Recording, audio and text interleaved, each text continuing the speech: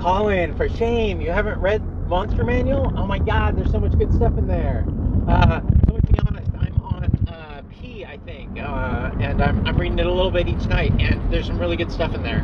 I have, since Mike Shea was called out by Mike Merles for not reading the Monster Manual, I have read every book that has come out, which was Mordenkainen's Forward, I think. I haven't read Volo's all the way through. But I have read those monster details, and there's so much good lore and so much good stuff in there. But this kind of goes back to what Ray Otis was saying when everything's like kind of locked down. And I don't believe that with 5e. I believe there, my opinions, there's some wishy-washy things in there. Stealth is one of them. It's big. It gets used a lot. Players want to use stealth, and it's not exactly clear where it's going to be. I'm at 50 seconds, so it looks like I'm pulling a Jackson.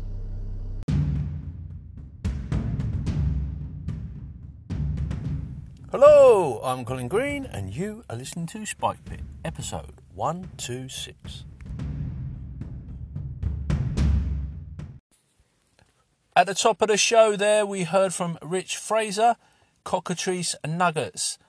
He is the man that I turn to for all my D&D Beyond advice. He kind of got me fired up about it and quite excited.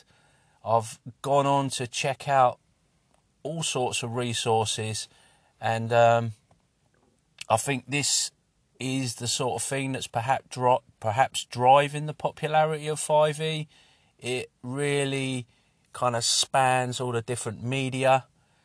There's just a wealth of information out there for all the different flavours of content, really. You know, if any aspect of D&D that you can think of, I'm pretty sure, you know, they're addressing it in one way or another. And yeah, man, the 5e Monster Manual, wow. I started to look through it, then I got caught up in reading other rule sets and bits and bobs. And I know it gets some criticism for the size of the stat blocks, which, if you're trying to write an adventure and include all the stat blocks in the text, yeah, I can see how it gets to be a little bit of a problem. I'm not really too bothered about that. I quite like to put my monsters on index cards in a paraphrased form. But another thing, you know, if you want to throw a bit of money at 5e, they're always going to be happy to take it and provide you with monster cards, which means, you know, I do away with the index cards and I can use monster cards. I did an episode with my son where we unboxed one of the monster card sets, and, you know, I was impressed. And, you know, that's going forward, that's what I'm going to use. I'll probably still keep my index cards because I write my NPCs in there and monsters that I make up, and I quite often will do locations and encounters on index cards as well. I do like these little mind map things, which I started putting a few up on my Patreon, actually, for the pit crew to take a look at. So Rich has done 2 call-ins, the second of which I'm going to play now. However, unfortunately, the first part of the message is none too clear. I think you can get the gist of it if you listen really hard, but maybe with headphones you'll be okay. But if you're driving, it's probably going to be a no-no. So bear with us on this one. I think he's got some good stuff to say. But these stat blocks in the Monster Manual, they're huge, right? They're immense. They've got so much detail in them. And then, like Ray was saying, you go and you look at the spells, and they're so specific, and they're so, like, every level has, you know, a curve to it. Certain spells, like, fit into that curve, but Fireball is kind of an outlier because it's so special. And, I don't know, nostalgic, I guess, is what they say. But everything fits really tightly in 5e. And even if you dink around with some of that stuff, it doesn't fall apart, which is really nice. You can pull things out and you can add them together, add new things in, bracket new things on the side, and it all kind of works together with this core rule, right? And I think that it being so locked down, as Ray said, makes it easier when you go to create something. You have this blueprint of things that has already been made for you that you can totally copy. All right, that's all I got to say this time. Tight and solid. That's what I think, Rich. I don't find it so bolted down, maybe in the way that Ray Otis does, and who else talked about it? Was it Froth? Can't remember now.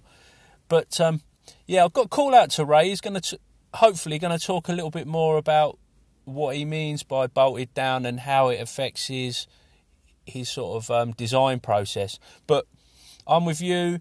I've heard a few other people talk about it, that they find it actually quite easy to design for 5e.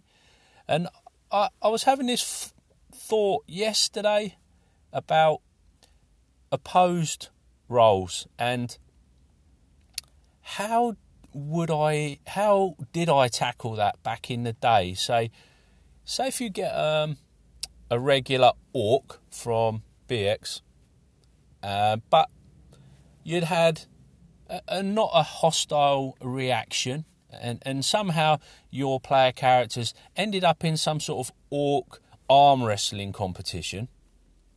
I was just trying to remember whether we would use some sort of strength check or what mechanism we would use to resolve arm wrestling an orc, because obviously old school you had a totally different set of monster stats, whereas in 5e the monsters are really kind of like an NPC in terms of stats. They've got all the stats that the characters have got, and you just do an opposed strength check or strength with athletics.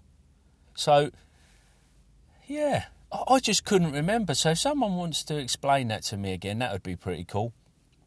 But the opposed checks is something that I, in terms of design or running an adventure, the opposed checks, the DCs, the difficulty, setting all that sort of stuff, I just find pretty intuitive using the core mechanism of 5e. But listen, this is not intended to be an addition war.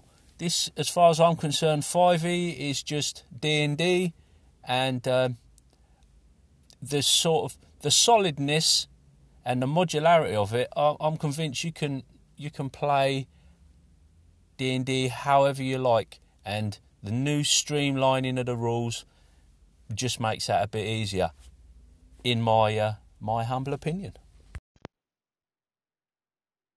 Hey, Colin, this is Angus from Kirby's Kids, calling back for part 2 on your 5th edition episodes. Hey, the other thing I wanted to point out, again, I can't recommend highly enough the Ben Riggs's Plot Points podcast, and again, episode 98 on 5 generations of D&D design. Also in that episode, right around the 12-minute mark, you have Skip Williams discussing the influences on D&D, literary, and then the rest of the panel riffing on that, and that's fascinating conversation. But then at the 20-minute mark, Skip discusses how the original DMG for first edition AD&D came to being, and specifically how there aren't any chapters in it, and how everyone there was asked to contribute an article for it, very similar to a magazine, hence the layout being like it is. Kirby's Kids podcaster Angus there, and with a very good tip. Episode 98 of Plot Points is a D&D fan's dream. Some great names on there and some great content, a peek behind the curtains of the early days of Dungeons and Dragons, and a great listen. I thoroughly recommend it, as does Angus. And yeah, thanks for that call in, mate. I thoroughly enjoyed it, and like I say, I really urge anybody listening to this, check it out. Well worth your time. In other news, listeners will know Spike Pit likes to keep things kind of intimate and personal and grounded in reality. It's day 3 of the Faldo Series junior golf tournament, and the boy last night was a little bit nervous. He's in the sort of middle of the field and managed to make the cut. So we get to go into day 3, that's today, and he's teeing off early again, an 8 a.m. start. He plays off a handicap of 9. This is a scratch tournament, so handicaps don't count. So he's up against some players that are a good deal better. So he's very pleased to make the cut. And yeah, it's been good. A few of his friends went home yesterday for an early bath. Didn't quite play to their handicap, so that's a bit of a shame. But Bedfordshire still represented in this tournament, as well as Spike Pit. I need to get some sponsorship deal with him or something like that, perhaps. And a Spike Pit little flag on his bag or polo shirt, whatever. Enough of my tomfoolery. Back onto topic with D&D chat. We've got Che Webster from Roleplay Rescue up next. He's echoing the thoughts of an earlier call-in, I think a couple of episodes ago, from Joe Richter, who was sort of a little bit bored by it all, really. The latest iteration of D&D, not really for him. Che, as you'll find out, is a little bit more conflicted, but some of the comments do confuse me, and well, let's get to it. Hey Colin, Che, just want to respond on the 5e stuff, really. I'm with kind of Joe Richter to a point. I really want to like 5e, and I've played plenty of it, and it was fun for the players. But I'll tell you what, all the character classes feeling the same. Okay, there are lots of options, but show me a wizard that hasn't taken Firebolt, because I've only seen one of dozens. And seriously, yeah, they all do end up feeling very samey. And I kind of, as GM, got bored. And I think, again, it's back to this thing. It's a player's game. Lots of detail for the player, lots of fun for the player. GMing, yeah, it got a bit dull. I just wasn't excited by it. And, but I'm back and I'm looking at it, and that's all down to you, dude. So thank you for encouraging me to take another look. Okay, so the reason I'm confused is sort of what you say about finding it a bit dull, the players making characters that are a bit samey. I don't think that you could really fairly lay that at the door of the system. There's plenty of ways and plenty of choices, and no version of D&D has got any limitation as far as I'm concerned. I think you sit down to play D&D, you're really only limited by your imagination, because like the golden rule is the DM, although I don't totally agree with this, but the DM, or let's say the group, can change it as much as they like. You don't have to be hampered by the guidelines of Adventurers League. That's a little bit different and not something I have any experience of whatsoever, nor do I want it particularly. I don't know, dull. Dull just strikes me as a strange feeling to have, unless there's just something else going on with the game that's making it dull. Maybe you need to liven it up with a bit of a different setting, take it away from the realms. I believe you said you're not a Forgotten Realms fan. Normally I get fired up about settings more than systems. But anyway, man, maybe I'm doing you an injustice, but it's good you're having another look at the starter set, and I think you'll enjoy that adventure in there. It's a nice little sandbox, the Lost Mines of Phandelver, with a good little, fairly kind of old school, if you like, type of adventure, a bit of a crawl in there, and lots of little interesting locations to explore. The first encounter, the goblin encounter, it's a kind of a typical ambush trope. Not a lot to go wrong there.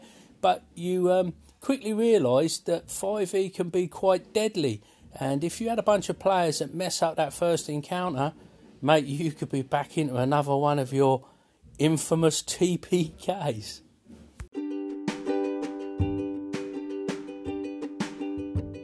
Man, I am really enjoying this little run of 5e that we're having. Lots of good call-ins, lots of discussion, and yeah, that's what I'm looking for at the Spike Pit. Keeping it civil, keeping it interesting. What more can you ask for? So yeah, thanks everybody once again. I've got more to get through, and keep them coming, and we'll keep banging out the episodes. Thanks to you, the listener. Thanks to the pit crew over at Patreon. And yeah, take care. I'll catch you later.